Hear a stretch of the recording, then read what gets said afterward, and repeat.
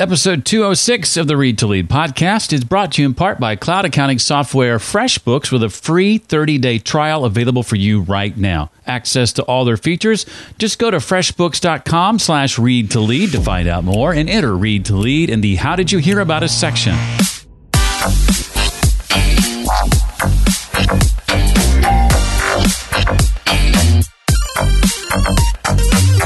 The brain processes so much information on a second-by-second basis that if it were literally thinking about everything all the time, we'd need to have brains bigger than our bodies and we wouldn't be able to get anything else done. Thanks for stopping by. I plan to make it worth your while. This is the Read to Lead podcast. I'm your host, Jeff Brown, and I believe that if you desire to achieve true success in business and in life, then intentional and consistent reading is a must. The Read to Lead podcast is not only going to help you narrow this important reading list, but bring you key ideas and valuable insights from some of today's most successful and inspiring authors. In just a few minutes, you and I get to sit down with Ellen Petry-Liance. She's the author of The Happiness Hack, How to Take Charge of Your Brain and Program More Happiness into Your Life. I'm all about that. I'll ask Ellen to share about the impact technology is having on our ability to make real connections, simple steps you can take every day to foster real connections, one key thing successful people have in common, and much, much more. Now, I don't need to tell you that tax time is here, but with that, of course, oftentimes can come lots and lots of paperwork, like the kind that you have to dig yourself out from under. I stopped doing that a long time ago when I began using FreshBooks cloud accounting software, and I highly recommend you do as well if you're not already. Not only is FreshBooks going to save you a ton of time and stress, FreshBooks might actually change the way you feel about dealing with your taxes. No joke. If you've got to send your accountant a quick summary on the amount of tax you've collected last year or pull together a profit and loss summary, FreshBooks can generate these reports in seconds instead of the hours it would take for you to do them manually. You can even set up FreshBooks to import expenses directly from your bank accounts, which means next time you use your debit card for a meal, a tank of gas, a new computer, the purchase is recorded instantly in FreshBooks. It's one of my favorite features. All this and FreshBooks is super simple to use. In fact, it's made especially for people who don't like dealing with numbers or their taxes. That would be me. Right now, FreshBooks is offering a 30-day unrestricted free trial, and to claim it, you just go to freshbooks.com/read to lead. That's freshbooks.com/read to lead. And then once you're there, enter Read to Lead in the How Did You Hear About Us section. Ellen Petry-Liance teaches, coaches, speaks, and lives with conviction that brain-aware practices elevate mastery and satisfaction in all aspects of life. Today, she focuses on sharing these practices through her work as a leadership coach, as an author, and as a globally followed keynote speaker. A 35-year veteran of Silicon Valley, she spent 9 years at Apple, where she served on the Macintosh launch team and created the company's first online presence back in 1985. Now, since then, she's worked at or with companies including Google, Facebook, Microsoft, and dozens of others to make innovation more meaningful and understandable to technology users everywhere. A TEDx speaker, Ellen's view on happiness by design has helped viewers around the world understand the ease and benefits of bringing gratitude practices to their lives. Her book is called The Happiness Hack, How to Take Charge of Your Brain and Program More Happiness in Your Life. Ellen, I want to officially welcome you to the Read to Lead podcast and let you know how excited I am to have you here. Oh, thank you, Jeff, and I'm delighted to be here, and thank you for such a warm introduction. I'm honored.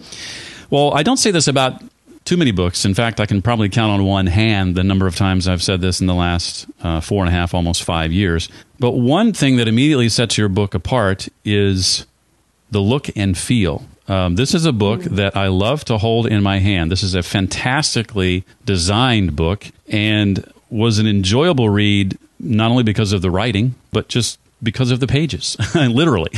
Well, thank you. I give so much credit to my publisher for that. And in fact, their design aesthetic and the priority that they placed on visual design was one of the things that made me really want to work with them. You know, if we think about the brain activates more fully when it is firing multiple pathways or cognitive centers and bringing visuals and colors and fonts and sort of breaks into the flow of a book really changes the way we read and absorb the information.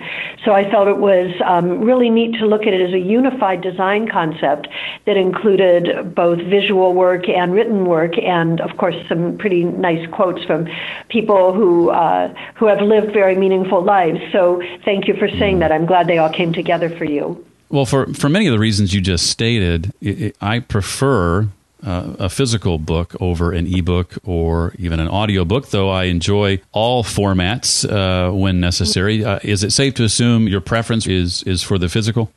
That would be, although time, of course, is always an element. So my absolute winning combination is a physical book, and then if I really love the book, I do it as an audio as well. And the reason is, I don't know, maybe some people won't like this, but I like to write in books. I like to annotate and reflect on them, and I even have a few books I've come to over the years that I've written in over the years and sort of have a dialogue of my learning and how the books have influenced me. Well, let me just say, my copy of your book is well marked up at this point. Yay! Sounds like that's good, okay with you. That's wonderful. Yeah, that's great. I'd love to see a picture of a page, Jeff. That sounds pretty neat. You got it. I'll be sure and do that right after we finish. Well, I want to kind of start by having you share about some of the big questions you had and the struggles you were facing a few years back that you talk about early in the book that ultimately led to you wanting to write the book, the sense that kind of everybody around you had it together and you were sort of in the minority. Well, that's one way to look at it, but the funny thing is so many people that I talk to feel that exact way. We kind of feel that there's something that works and we haven't quite figured it out yet, but if we keep trying and doing more of what other people do, then maybe it'll sooner or later make sense.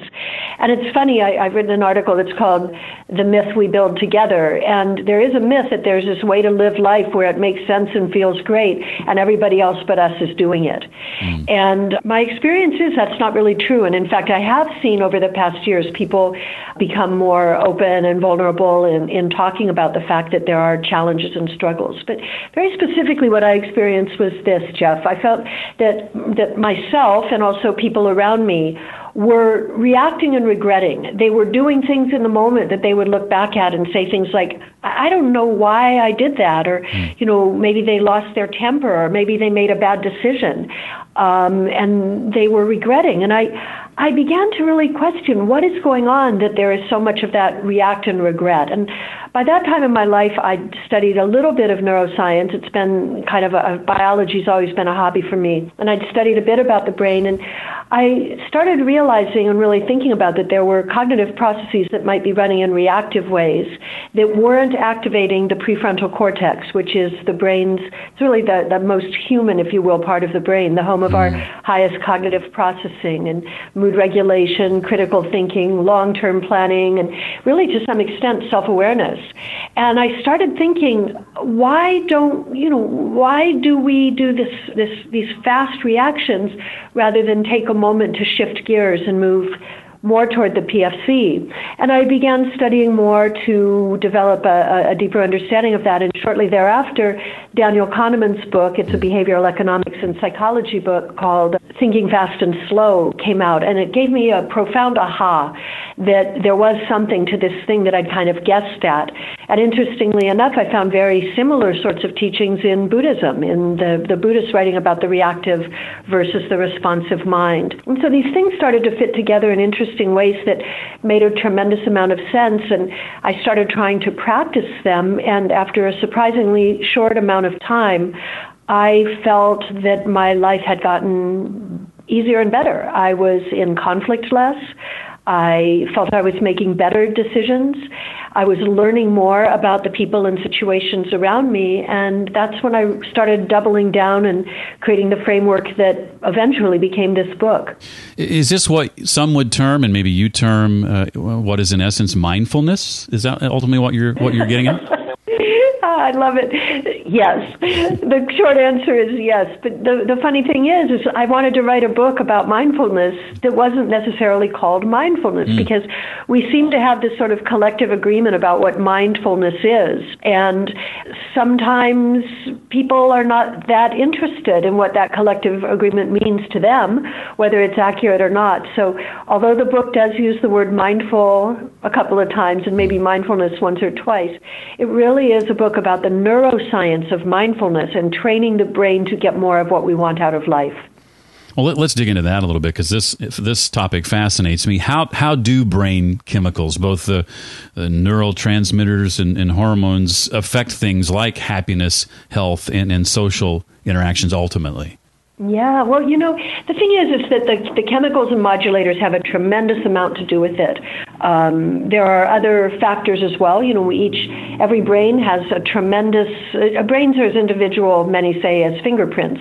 There's a very high genetic and even epigenetic degree of biological contribution to what a brain is. And then there's also a huge component of subconscious processing, primarily in the limbic system. Much of that formed by things that we have no access to or awareness of. It's sort of our very conditioned and sort of kind of the things that we're blind to in a way. That's the information we assume as we navigate life and think and make decisions. And that's essential. There's nothing wrong with anything there. The brain processes so much information on a second-by-second basis that if it were literally thinking about everything all the time, we'd need to have brains bigger than our bodies and we wouldn't be able to get anything else done. But the brain is constantly running its perceptions and kind of the input through the senses of what is going on in the world around us, be that visual information, interaction with other people, other environmental stimuli, or even motor experiences. It's running that on routines that are highly, highly efficient so that it conserves energy for that thing that it believes is always about to happen, which is a saber-toothed tiger is about to jump out of the bushes. The brain is optimizing its processes to conserve energy for emergencies, survival-related emergencies. And if we think of early human history and early mammalian history, of course, it had to be that way. Only those who managed to run away from the saber-toothed tiger were the ones who managed to make it home to the cave that night to, for whatever they did that night, we can thank them because of it, we're here. So the brain is always running these routines, and that is based on a combination of both our genetics, our brain biology, but also on the electromagnetic currents that are flowing through the brain through different sorts of cognitive and other cycles, and then also through the chemicals that are responding and reacting to stimuli from the environment around us. One of the things I have learned, I think, Ellen, from almost 17 years of marriage is that my brain needs to start treating anything my wife tells me as survival related. So now I have to say words I use in the book. I'm curious. What does that mean? Well, I often forget things that she tells me that she wants to remember, and I think the problem is my brain not mapping properly the things that she tells me. I think in the back of my mind, my brain is thinking, well, she knows it, so she's got my back in case I forget it. And that is not something my wife is very fond of. This is a hard thing in close relationships because, as I mentioned a moment before, all brains work in different ways. And one of the things that our brains do is it's sort of a great way to use the word outsource. In certain types of cognitive function, when we have outsourced certain types of information to external devices or even to people, like saying, will you remember to do this? The brain deprioritizes recording and remembering that information. I'm not trying to turn this into a marriage and family counseling phone call, but one of the things I think any of us can do in any relationship where we're finding, some level of misunderstanding, and every relationship encounters misunderstanding, is simply slow down and to understand that when emotional triggers are sparked, as they are in any love or close relationship, we're going to be getting, and we can speak really specifically about it, but we're going to be getting some neurochemical responses that likely interfere with information processing. This could be as severe as the amygdala hijack, which which is a full-on fight or flight response, but it could also be something where there are just some emotional triggers that are firing that are completely subconscious, but they are interfering with the way that the brain is, if you will, documenting what's going on. What's the antidote to that? Get into the prefrontal cortex. How do you do that? The easy answer is you slow down and you think about thinking. You bring awareness, or if you wish, mindfulness to the moment, and you say, slow down, don't react, be curious, listen. Now, can we talk about that some more? We're all in these traps, Jeff. This isn't your brain, this isn't her brain, this isn't any one person's brain. This is the way our brains work. And in the high-pressure times we all live in, it's kind of what we're conditioned to, is get things done fast, move on, be productive, go, go, go. You know what? The world we live in now is not the world that our brains evolved to be optimized for. We got to work with them and help them help us get more of what we want out of life. And to that point, let's talk about technology a bit. Distractions aren't necessarily anything new. And as you say in the book, our response to a distraction at one time might have saved our life. So let's talk about technology and the distraction that technology often is on our ability to make some of these real connections. Well, the first phrase that I'd like to put out there is this. And it says, your brain will do more of whatever it's doing right now. Now, most of us, through our work, use technology. What was years ago, back in the day when I was at Apple and, we were bringing these mind-bending or mind-blowing new products to the world, these were things that caused people's eyes to pop and like tears of joy sometimes to flow. And, we just couldn't believe these things were possible. But they've all been integrated sort of into our baseline of what life is like right now. So there's a certain amount of time that we're spending invisibly with tech every day. It simply is. And the brain documents all of that stuff. The brain is constantly watching what you are doing and even what you are thinking and updating its maps of what it takes for you to survive, to stay safe and alive, which, by the way, is its job, keeping you safe and alive, even much more than, we say the brain's job is thinking. Well, sure, but it's thinking in service of keeping you safe and alive. So the brain assumes a certain amount of technology, which opens it to more technology. We get a lot of messages that, be productive, do more, feel stress, come on, pound it, grind it, get it done, which tells the brain, okay, stress is part of what I should be doing, make stress more acceptable. And we sort of build up this way of being that is actually quite an artificial life relative to what it was even 10, 15, or 20 years ago. Now, enter the mobile phone. By the way, that first time I swiped my finger across that shiny screen, I could not believe my eyes. But and I'm sure many listening feel the same way. But we don't even know we're doing it anymore now. It simply has become a habituated action. And people in the United States, the research shows, are interacting with their phones, and this is individual interaction, so swiping the screen, pressing a button, opening an app, whatever it is. It's not sessions, it's individual actions. But they're touching that phone in the range of 3,500 to 5,500 times a day. 3,500 to 5,500 times a day. We're hooked. And the thing about the phones, and primarily about the apps that run on them, is many of them have been developed very specifically with the understanding of our motivation and reward cycles in the brain, and to ride that roller coaster of motivation and promise of reward. And then reward, if you look at promise of reward, there are two outcomes. There's either get the reward or you have an error. Either of those, and especially the error, cues us cognitively, based on our evolutionary biology, to re-enter that cycle, try again. Now, many of those cycles that I've described, that loop of, motivation, reward, error, leave them wanting more, motivation, don't let them leave, don't let them break it. Like people say, kids who interact on Snapchat get a score of some point for every day they interact without interruption. At 103 days, you have a tremendous neurochemical, resistance to breaking that, because it's so hooked into 103 days of motivation and reward. Now, many of these motivations and rewards are associated with dopamine cycles. And dopamine is a very, very interesting chemical. It turns out we actually understand less about it than we thought we did even a year ago. It's revealing a few mysteries. But I think people talk about dopamine because it's the one we seem to understand best. But there are so many chemicals in the brain, and everyone has a unique cocktail. But the thing we do know about dopamine is it breaks down into chemicals associated with cortisol. And with cortisol, of course, being a stress chemical, it can be retained and carried in the body. So these tech cycles addict us and lure us in, but they break down into things that leave us with embodied stress. And I have yet to tell that to anybody who seems surprised to hear that. I think we all kind of know it. Do you know what I mean?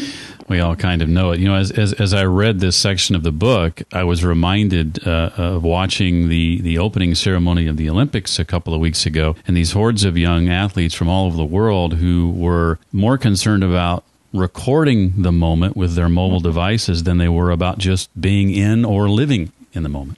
You are so right. And the funny thing is, and Jeff, you mentioning that shows, how we've been conditioned to this. This is what we do. Mm-hmm. Now, the funny thing is, they will be able to watch on almost any medium that they wish to, beautiful views of that moment that they could have simply been soaking in, going, I've worked 20 years to get here, and just feel this. But yes, you're right. We've been conditioned to think this is the thing we do. What kind of impact, Ellen, can simple gestures, things like smiling or eye contact, have on our connection? Well, we don't know everything about those things. We don't know everything about the way humans actually communicate. There are many scientists, bona fide scientists, at Stanford and Harvard, who actually, will say we are only at the very tip of the iceberg of understanding how humans really communicate, how we think, and how we really are connected to each other. I'm not a scientist who researches that, and I know there are many who do. What we do know is that connection, both qualitatively and quantitatively, human connection and interaction, continues to be the thing that brings people the most sense of real satisfaction, feeling part of something bigger, feeling love and loved, even being seen by another person. There are many times in my work and even in teaching where simply like having time where people can actually feel that they matter, that their thoughts make a difference, is all it takes for them to step into more confidence, more sense of mastery of what they're working on, and a sense that sort of, I knew there was more to this than meets the eye, and now I want to do something with it. To answer your question very specifically, though, I've been running a little coffee shop experiment for about 5 years now, where you actually get to know the person's name, you make eye contact, you smile, you check in on how they're doing, and watch what happens afterward. And it's really interesting. I can watch the people before me in a line, and it's a pretty mechanical process. Then I would interact with the person, and I do that very selfishly. I do it because I really enjoy it. I feel kind of lost without it. There's often a very nice spark or an exchange, and then I watch 2 or 3 people down the line. One of 2 things happens. Either the person behind the counter is a little more friendly, and that awakens another person and starts this lovely sort of, virtuous chain effect of interactions that sort of seems to change something in the room, or the person behind them, 2 or 3 people behind them, shut down with that. They don't want any more of that, and then things go back to that sort of dull, that sort of transactional thing that I talk about in the TEDx talk. So I find that when I go back to coffee shops after a long period of time, sometimes people will remember me. Now, maybe that's because, I don't know, maybe I spilled something, I don't know, but I like to think it's because something stood out. They felt seen, they felt acknowledged, and we as humans, that's part of who we are. A very large percentage of our brain and a huge part of the brain's processing of information is associated with the centers that manage our social information, memories, emotions, interactions, the reading of signals on people's faces or in body language, gestures, things like this. And when we connect on that level, it's simply logic that we're connecting on a richer cognitive level. We're engaging more brain functions. And yes, things are going to be more meaningful and more memorable when we do that.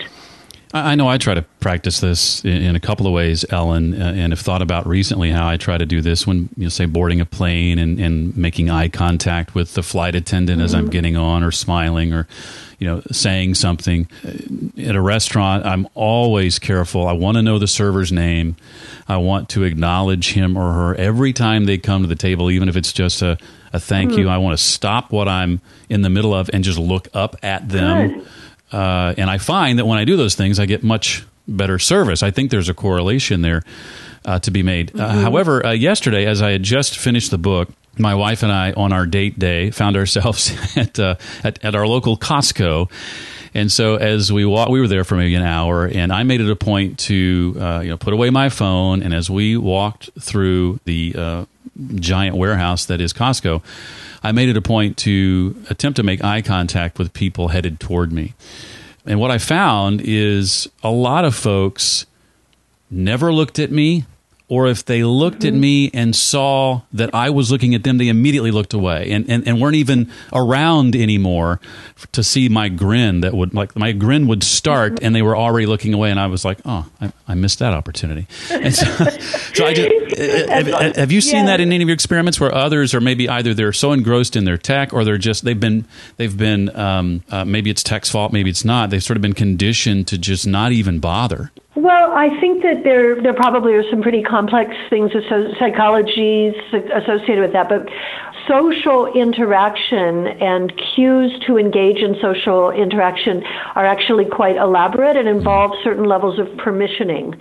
And so imagine when I'm in the coffee line, or when you're in the coffee line, there's an implicit message that you are going to interact. That's part of the deal and part of the subconscious assumption there. You can't really order you can't really order a coffee at a coffee shop without some form of interaction. But at Costco, what I would think, or at any place where, if you're walking through a park, people might smile at each other. If you were to be at your local farmer's market, people might smile at each other. But I would say my assumption would be that subconsciously people have come to Costco for what is a relatively anonymous experience. It's a relatively productive and efficiency, or maybe transactional-oriented experience. They're not coming for a richer experience than that. So the friendly guy with the big smile who grins on them, they might flicker up their eyes to see if it's maybe somebody they went to school with, or worked with, or something. But the minute not, then of course, well, I think we're all dealing with a little bit of a sense of a lack of safety right now. But the thought is probably, who is this guy, and why is he smiling at me? And I would say that it would not surprise me that at that point the majority of people would shut down. Well, we tend to see successful people, Ellen says, oftentimes as lucky or gifted, or simply born in the right place at the right time. I know growing up, that was kind of my default way of thinking about it. More often than not, though, it's something else, isn't it, Ellen? It's a case of, with these successful people, of mastering their mind and being intentional about their decisions, right? Well, I love your question and the way you phrase it. And, in any life, there is always a combination of luck, gifts, and right place, right time. I certainly feel in my life, luck has played a tremendous role, being in the right place at the right time in Silicon Valley. I mean, I do feel that in terms of time and place, I'm very grateful for that. I also believe luck is preparedness meeting opportunity. I hope I've also done a good job preparing. What I would want to say is I believe everyone can increase their feeling of luck, their feeling of gifts, and their feeling of being in the right place at the right time through practices that help them get beyond the conditioned ways of thinking that tend to push people down and tend to leave us feeling diminished. This is a really important thing in leadership, Jeff, because we have to know that we're combating a lot of social, economic, political, cultural, and other forms of pressure, and even global environmental pressure that make people think like this world is not what I thought it would be. And so helping people drop into more of who they are, what their purpose is, and to really sense what their gifts and their fortunes are, and helping, even for leaders, thinking about how can I make this a place where people are in the right place at the right time. And I don't say this naively or with, Silicon Valley blinders on or anything like this. There are companies that I work with that are sometimes very, very different than companies we see here, but treating people well and encouraging people to find some of their purpose in their work, to find a little bit of their why and what they do is available to all of us. It's available to everyone. And with that training, I've watched people become more confident, or with that orientation. I don't want to say training, it's more of a mindset. But I've watched people become more confident. Get this, more willing to take risks. And doesn't every business want their team to be willing to suggest new ideas, stretch out of their comfort zone, try things in new ways? This is really a part of the psychological safety that I think can be created in leadership. And what I find is in extraordinary leaders, they were able to create a very large range of psychological safety where they had the courage to really try bold and adventuresome things that if they'd been staying in a small comfort zone would not have been available to them.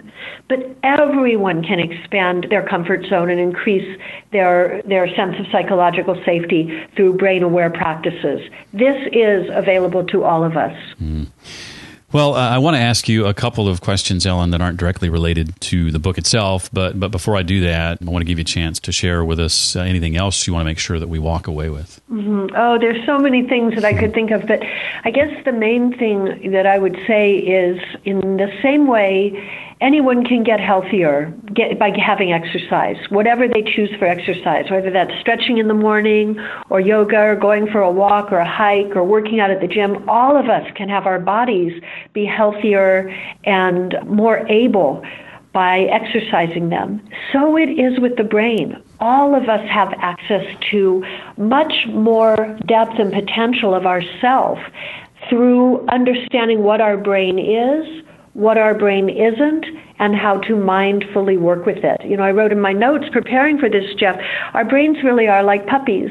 And for those of us who have lived with or loved a puppy, when we train them, they become really wonderful companions and, huge parts of our lives. But when we don't train them, they can run all over doing what they want to do, firing off in different ways that don't actually leave us feeling like, they put it this way, the house doesn't look so great afterward. I believe we are more than our brains. Some of my peers do not. They believe it all happens in the neural correlates, and I'm not in a position to say what we are beyond our brains, but I do believe we have a sense inside ourselves that there's more to this than meets the eye. And learning to find that voice that has that feeling and use that voice to direct the brain is a practice that I've seen improve many people's not only happiness, but their lives. Well, as one who has just taken a couple of his puppies through some training, I can echo much of what you said. It's definitely the way to go. Good dog. Good boy. Well, Ellen, think about the books that you've read over the years. I know this is sort of a big picture question. It may be hard to narrow it down to two or three, but if you can, what would you say are the two or three titles that immediately jump out at you and come to mind as having had a big impact on you? A couple that jump out, and it was a wonderful question, and it's such a hard one to answer, but I think the book *Sapiens* by Yuval Noah Harari had a huge impact on me. I read it a couple of years ago, and I really loved the very long-term view of human history and how we became the people we are today. I found it both very validating to some things that I had been thinking about and also very enriching. And it also added to my teaching because he asked some very good questions toward the end of the book about why we as humans have never really agreed to what we want as a species. So that was a memorable insight for me that the book provided. The other one is an unusual book, and I will confess it took me more than 20 years to read it. It's called Zen and the Art of Motorcycle Maintenance by Robert Pirsig, and it's a very unusual meander through questions about philosophy and sort of mysticism and science, and sanity and insanity as well. Sanity and what we call insanity is a really important theme in the book. But the book caused me to challenge the dividing lines between so many of the things that we have really, separated in the way we live our life today, separating art and science, separating sort of a sense of the spiritual with the sense of the known or the provable, the sort of a sense of acceptance of ambiguity in life. And I really loved how that book opened up new thinking for me, that as a person who grew up as very much interested in the arts, but ended up studying and choosing a career in technology, that I always had felt those two things were much more connected than most places in life. Apple, by the way, was an exception to that, but that most people or most places seem to think were a fit. And it helped me integrate and commit to the integration of art, science, the known and the ambiguous, proof and mystery, all of these things on a much deeper level. So it was a tremendous gift to me to read that book. And then the third one I thought about is, I was thinking about this the other day, is I grew up a long time ago, and life was really different then. And if you got one good book for Christmas or whatever holiday you celebrated, that book would be with you for a very long time. And at an early age in my life, I think it was my parents, they told me it was Santa, but I'm pretty sure it was my parents, gave me some really great nature books, Little Golden Guides, and some books by Roger Tory Peterson. And I remember at very early age, maybe even before I could read, turning page after page of looking at subtle differences between different types of birds and looking at shapes of wings and, maps that showed where these birds were, and getting a sense of the natural world that became kind of a foundation for how I began to explore and navigate life. And I think, sometimes I still even refer back to those books and think about how it helped me learn things about categorizing information or noticing differences between things. So I'd really be remiss if I didn't mention that those rather, technical, if you will, early childhood books had a profound influence on the way I grew up in the world.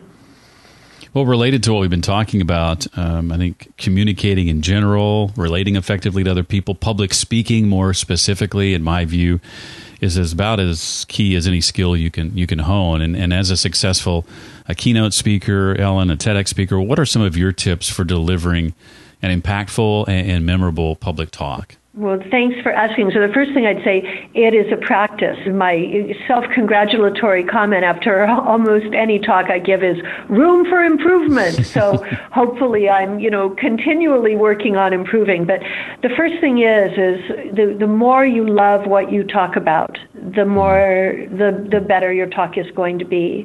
So drop into your authenticity and really the things that really light you up. And the more that I connect with the things that feel like my purpose and the topics that I would rather talk about than anything else, the more joy I feel in talking about those, and to my surprise and delight, the more the audience seems to enjoy it.